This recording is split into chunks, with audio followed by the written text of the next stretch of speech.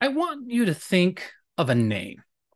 Not just any name, but a specific name for a specific reason, which I'll get to in just a moment. But first, let's talk about the importance of names, right? And think about what do you do when you hear your name?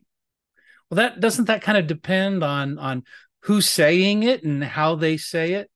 Well, a couple of weeks ago, we were on vacation and we were in Las Vegas, and I was sure I heard someone call my name, while I'm walking down Fremont Street. So here we're in this crowded street filled with vacationers and drunks and gamblers and brides and grooms and beggars and street artists, and I hear someone calling, Dan, Dan. And I stopped. I looked around, I craned my neck, but if they were looking for Dan, it was another Dan they were looking for. Now, when my wife screams at me from the other side of the house, Dan, well, I know that either she needs my help or I've messed up in a big way. The only problem is that I don't know whether to run to her for help or to run and hide. Well, she can say my name in 10 different ways and mean 100 different things. Our names are important to us. Like my full name is Daniel, but very rarely am I a Daniel. I mean, as a kid, my mom would say Daniel Allen Raymond, and that was not a good thing. However, years later, when I walked across the stage and the dean of students hands me my diploma and there's a name read, Daniel Allen Raymond, well, that was a badge of honor. Now, when I was a little kid, I was Danny. But when we moved to Minnesota in my 10th grade year, I thought Danny was too childish, and I wanted to leave those childish ways behind me.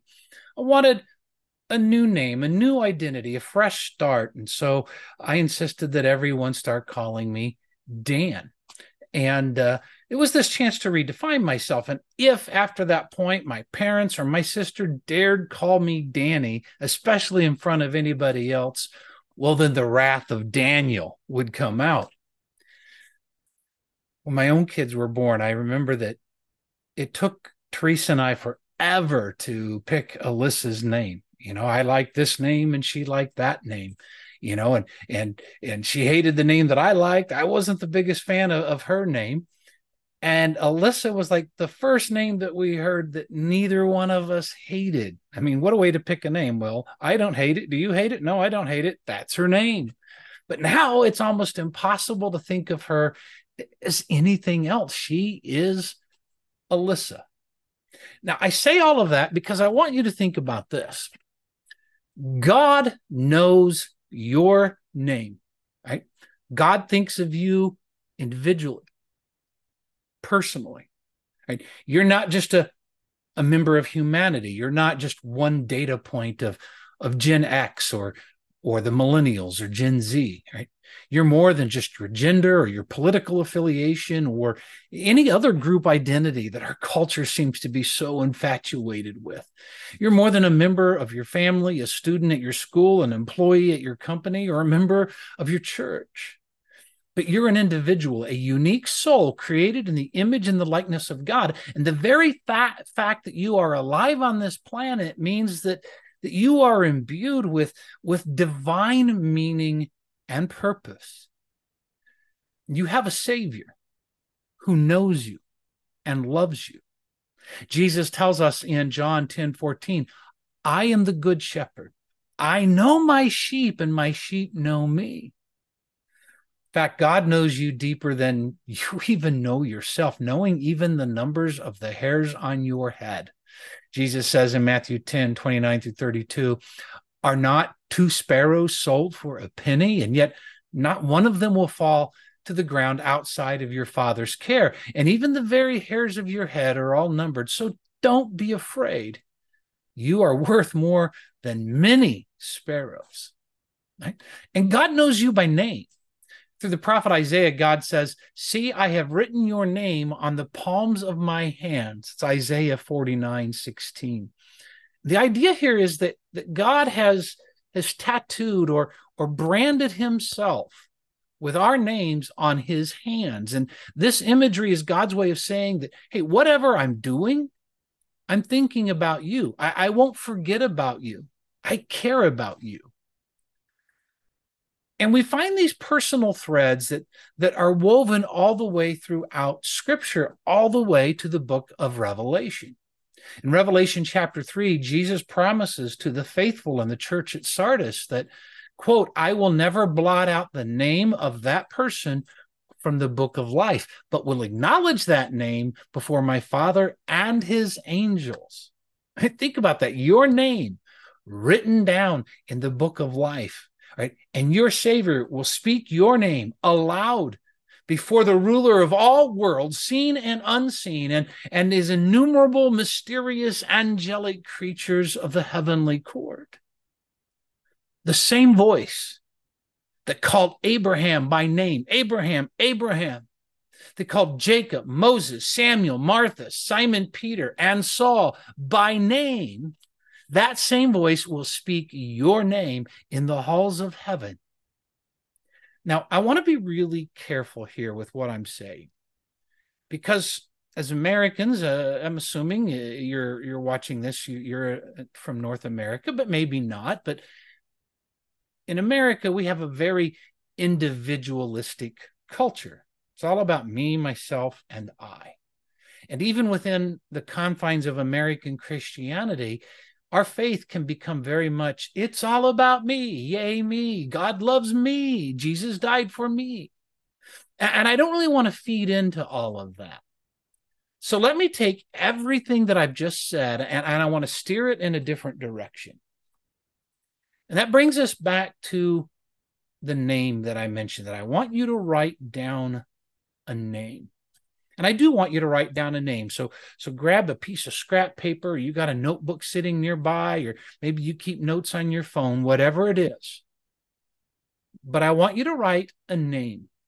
And I want you to pick out a name. It's someone in your life who really needs Jesus in their life. And maybe it's somebody who needs Jesus back in their life. Again, they used to know Jesus and follow Jesus, but they've walked away from that. Or maybe they've never had Jesus in their life at all, ever. In fact, knowing you might be the closest they've ever come to Jesus. But this name you're going to write down is someone in your life who needs to know Jesus as their Lord and Savior.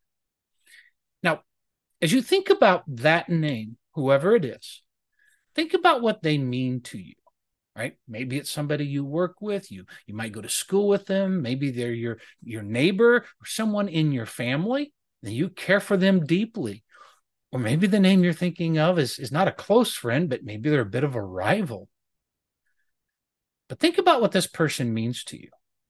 Think of what you've been through together, right? And maybe just the mention of their name brings to your mind certain memories that you share, right? Times that you have laughed, that you have cried. Their name brings to mind some of the hopes that you have for them, or maybe you're reminded of certain fears. Right? Their name brings with it certain hurt and heartache. But it's a name that's a part of your life, maybe every week or maybe nearly every single day.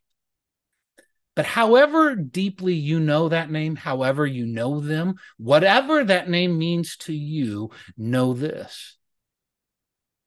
God knows them too. In fact, God knows them more. That name means more to God than it ever will to you or to anyone else on this planet.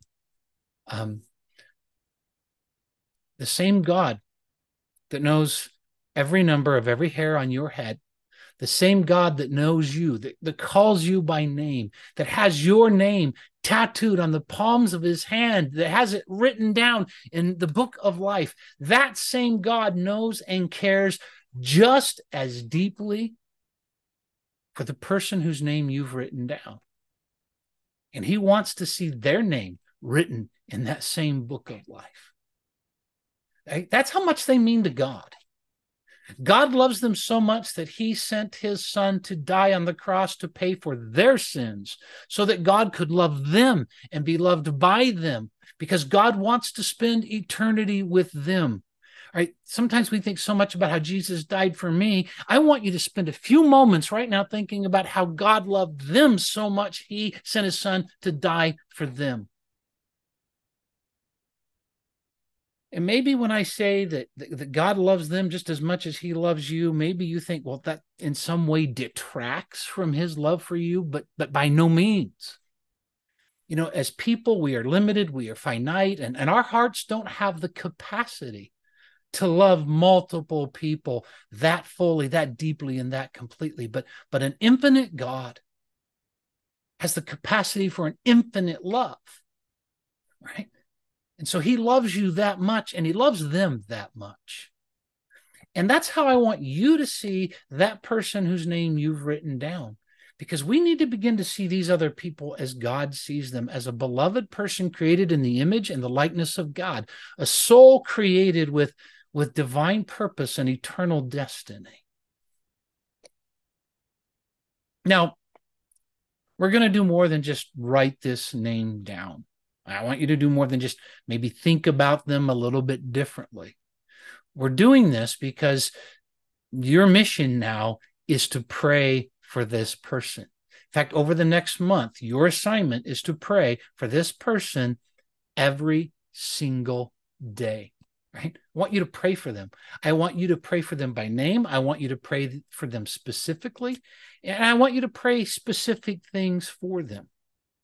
But ultimately, we're praying for their salvation, that they would know Jesus as their Lord and Savior. All right, so pray for opportunities to talk to them. Pray that you would know what to say to them and how to say it. Pray that God would place other things and other people in their path that would guide them to him.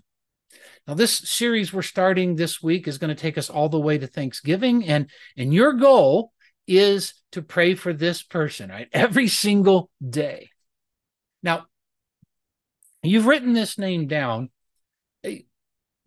Put that as a reminder, right? Someplace where you're going to see it every day, and it will remind you to pray for them. Right, so tape it to your bathroom mirror, put it on your steering wheel so you see it as you go to work. Maybe it's on your desk. Maybe it's on your nightstand, so that you do it the last thing before bed, or it's somewhere where like you're going to see it every day when you have lunch, and you'll pray for them before you eat. But you're going to pray for that person by name. And here's the reason we're doing that.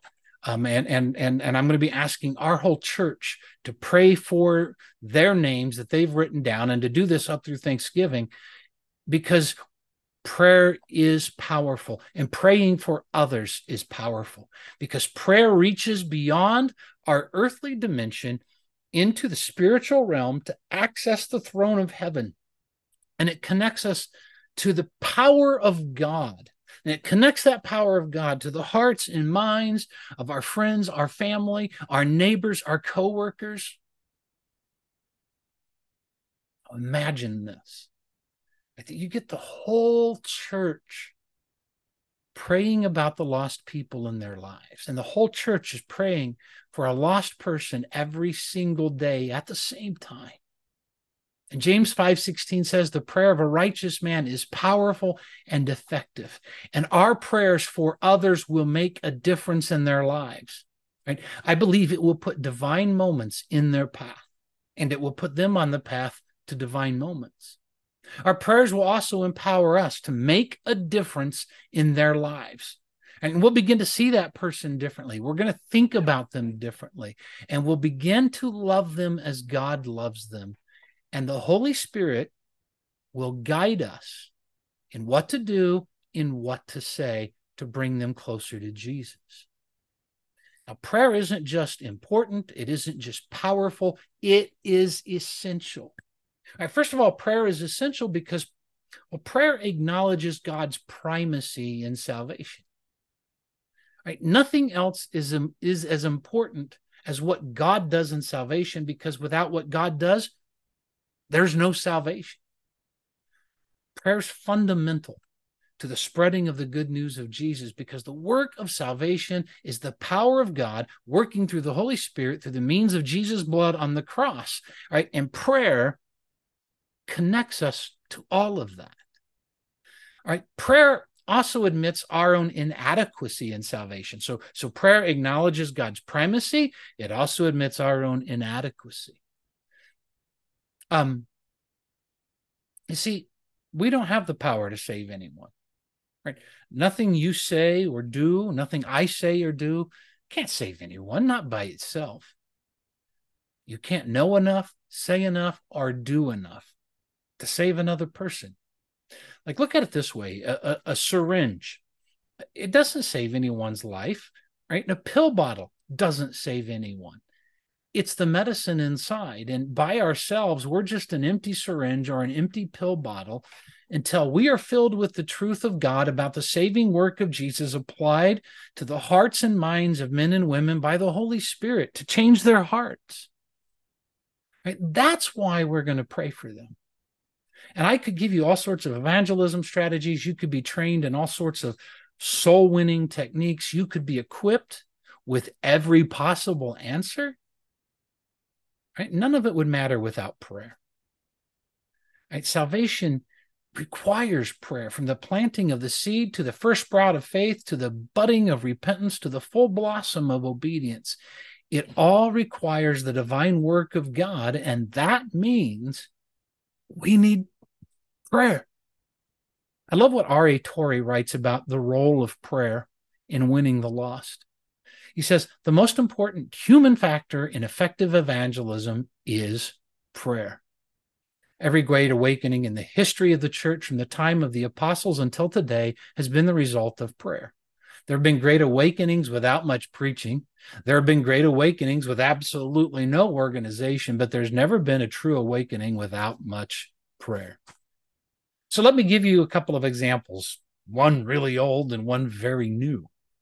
Now, most of us have heard the incredible story of the beginning of the church in Acts chapter 2. This is where God first pours out his Holy Spirit on the disciples in rather dramatic fashion as they were gathered in the upper room. Right? And they were filled with the Holy Spirit. And then they go down into the temple courts, which were packed with pilgrims for a sacred festival, the Feast of Weeks. Right? And these pilgrims had traveled from all corners of the Roman Empire. And though all of them would have been Jewish in heritage, they spoke many different local languages and dialects. And so the apostles begin to preach, but empowered by the Holy Spirit, they preach in different languages so that each person could hear the saving message of the good news of Jesus in their own language. Now, by the end of the day, 3,000 people were baptized into Christ, right? Their souls were saved, and they become a part of this infant church. And overnight, the church grows from just 120 believers to 3,120 believers. But how did all of this happen? How did it begin?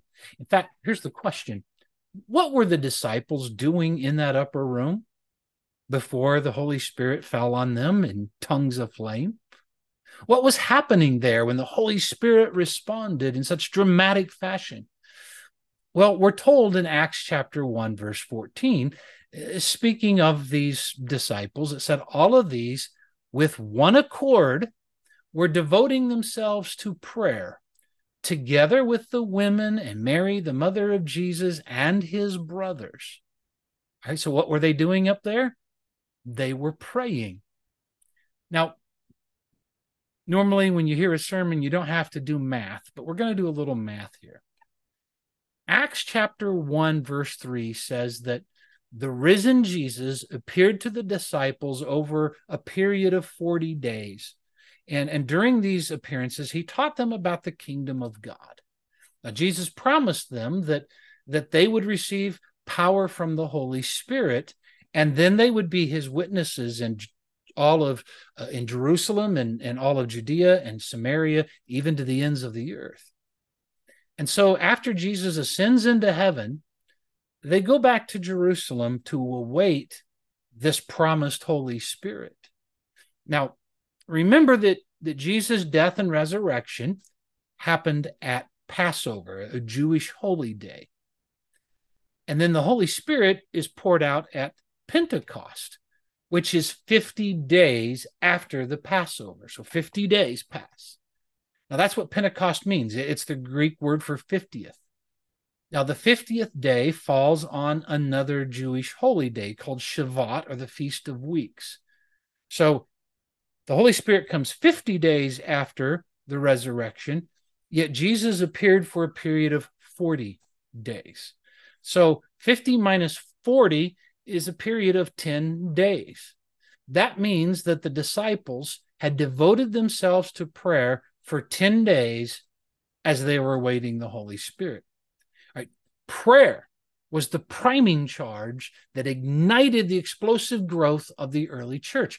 Prayer set into motion this massive chain reaction that results in the salvation of 3,000 souls, the lost coming to Jesus, and the sudden dramatic growth of the church. Right? Prayer lights the fuse, and once that fuse is lit, it's like, whoa, boy, watch out. Now, that's at the very beginning. Now, fast forward all the way to February 8th, 2023.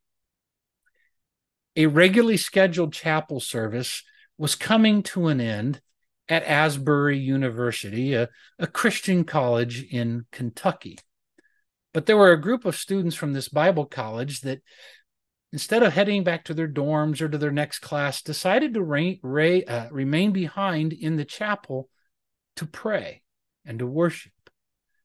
Now, this was a spontaneous response of the students. It wasn't led by faculty or staff. It wasn't organized. It wasn't planned. It was just a bunch of teenagers who were responding to the move of the Holy Spirit in their hearts. An unplanned, unexpectedly, unorganized revival breaks out, and it's massive. Worship and prayer services continued in the chapel around the clock, continuously, for more than 2 weeks until February 23rd. And all of it is led by students, members of the Gen X generation, these kids that we're told are the least spiritual and the least interested in God of all the generations. And yet these kids are showing a hunger and a desire to know God, a passion to be close to him. And soon this little sleepy Kentucky town is being flooded with thousands and thousands and thousands of people, not just from all over the country, but people were coming from all over the world just to be a part of what was happening. Revival spreads to other campuses. The revival goes viral online. There's dramatic stories of faith and power and transformation coming out of this revival. Now, one day history will tell us what maybe the long-term impact of the Asbury revival was. But one thing is for certain, it all began with prayer. So prayer acknowledges God's primacy in salvation. Prayer admits our own inadequacy in prayer. And finally, prayer is essential because it fulfills God's command that we pray. And this is just a simple one. I don't need to spend a lot of time of it, but Jesus commanded us to pray for the salvation of souls. In Matthew 9:37 and 38, he says, "The harvest is plentiful, but the workers are few. Ask the Lord of the harvest, therefore, to send out workers into his harvest field." It's a matter of obedience, folks. So evangelism begins in heaven, right? Prayer isn't just something that we do before the work of evangelism starts, right? It is the work of evangelism. It begins the work of evangelism. And prayer is a partnership between you and God to change the life of that person. And imagine you pray for them, and God responds by placing in their heart maybe a greater desire to know him, a burning conviction that something is missing from their life, that something more is needed. Maybe God gives them the right questions to start asking. Maybe God places certain people and events in their lives that puts them on the path that they need to be on for you to share your own faith with them. Your prayer has the power to remove unseen hindrances from their heart and their mind. Your prayer can smash through barriers in their thinking, and your fervent prayers can erode away sinful attitudes that have so far blocked the growth of any faith. Now, praying for them alone is not enough. But let me say this, without prayer, nothing will ever be enough. By itself, prayer cannot do all the work of evangelism, but without it, evangelism will never work. Here's the example I use. Now, near where I live, we have Silver Dollar City down in Branson, and there's a roller coaster there called the Powder Keg, and it's a very popular roller coaster, and it's one of those coasters. It's called a launch coaster.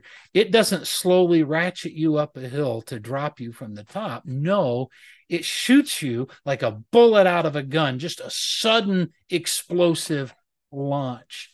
And the way this one works is it uses air compressors. And as you get in the ride and you move into position, you can hear these compressors building a charge, right? There's like sounds and puffs of air, and then boom, you shoot out of there. Your head slams back in your chair, and your face looks like one of those NASA training videos where your cheeks get sucked back behind your ears, right? That's what prayer does for our efforts in reaching the lost, right? Prayer is that powerful launch, that push of divine wind that propels our efforts with power. Without that power, our efforts are going to lack power. They're going to fail to produce results. So I'm inviting you right now to take that name that you've written down, and I want you to pray for that person over the next month. I want you to pray for them passionately, fervently. Pray for them. And to give you a little extra motivation, imagine that person, that name that you've written down, imagine them spending eternity in hell. Right? Hell isn't just a myth. It isn't just a symbol. It's real. And imagine Judgment Day when their destiny is proclaimed. And think about all the days, all the opportunities you've had with that person, all the days you work together, all the days of class, of seeing them in the hall near your locker, maybe the Christmas and Thanksgiving meals spent together, all the times fishing or shopping, the times going out to eat, all the things that you've talked about. And in all of that, you couldn't talk more about Jesus. In all of those discussions, you couldn't find a little bit of time to talk about spiritual truth. Charles Spurgeon, the great 19th century prince of preachers, as he was called, once said this: if sinners be damned, at least them leap to hell over our dead bodies. And if they perish, let them perish with our arms wrapped about their knees, imploring them to stay. If hell must be filled, let it be filled in the teeth of our exertions, and let not one go unwarned, and unprayed for. That's why we're praying for them, right? That's why we're going to spend these days in prayer, praying for these names that we've written down. We're not just praying for them to live a blessed life, to have a more fulfilled life, or even to grow closer to God. Right? We're praying for their salvation. And the stakes are eternity. And there's only two choices, right? Heaven or hell. That's it. It matters. And this stuff matters forever.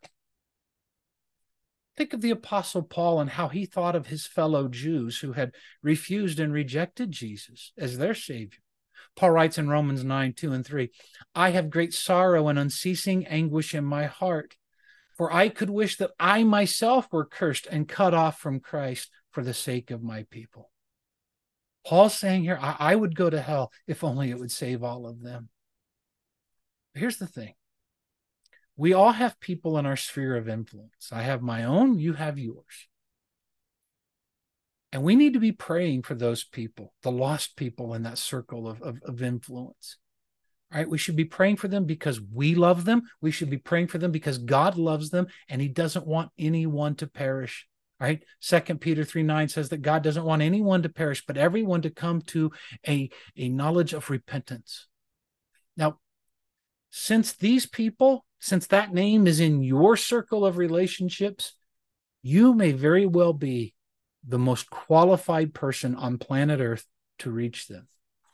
Right? There are people out there that you are more able to reach than anyone else. Right? Why? Because you know them. You have a relationship with them. right? And they see your life as the living representation of who Jesus is and what Jesus can do, right? And that matters more than how well you know your Bible. That matters more than can you answer every question. So I want you to pray for that person. And then maybe we'll have an opportunity to reach that person. So as this video comes to an end, I invite you, I challenge you right now just to spend a few minutes in prayer for that name. And thank you, and God bless.